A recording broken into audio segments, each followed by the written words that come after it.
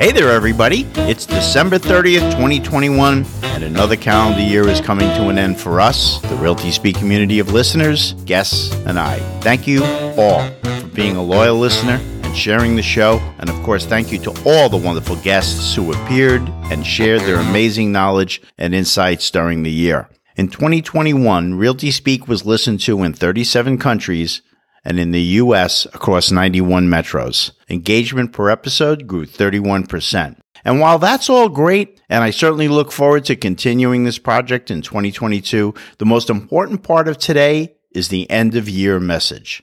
This one, it's about the vision. Different perspectives and the passion and strength in which they are held is gaining momentum and bringing us farther apart in a multitude of ways across our immediate circle of relationships, communities, nations, and globally.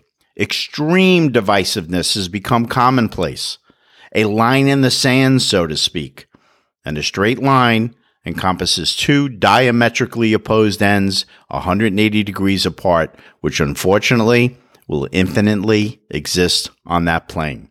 Hey, I participate as much as anyone else, yet my recent heightened awareness of it does cause me concern. My observation is that instead of finding solutions that help everyone, we are creating a shared inertia, an inability to move forward together, an unwillingness to risk a shift in perspective.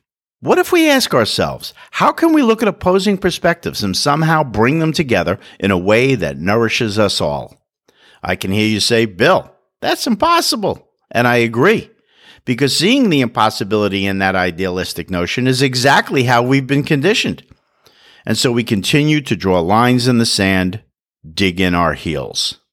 What if we, in new ways that we have not done previously, allow ourselves to simultaneously explore both our own ideas that support us as individuals with the ideas that come from a shared desire to nourish the growth and development of our communities and beyond? The only way this will ever even be remotely possible is to, as individuals, say, I want to be part of positive change and evolution, and I am willing to ask what if and listen closely to new ideas. What if then becomes the question for everybody involved. For a moment, let's release the fear of losing the freedom to choose our perspective. And then imagine if everyone began speaking what ifs instead of it must be done this way. The next time you are debating opposing perspectives, ask all the stakeholders present to ask out loud, what if? Not what if this or what if that, just what if? And then wait for the stream of consciousness to flow freely. By the way, this probably won't go well the first few times, so be prepared to practice. Heck, we've all spent a lifetime practicing how to draw lines in the sand, and look how good we've gotten at that.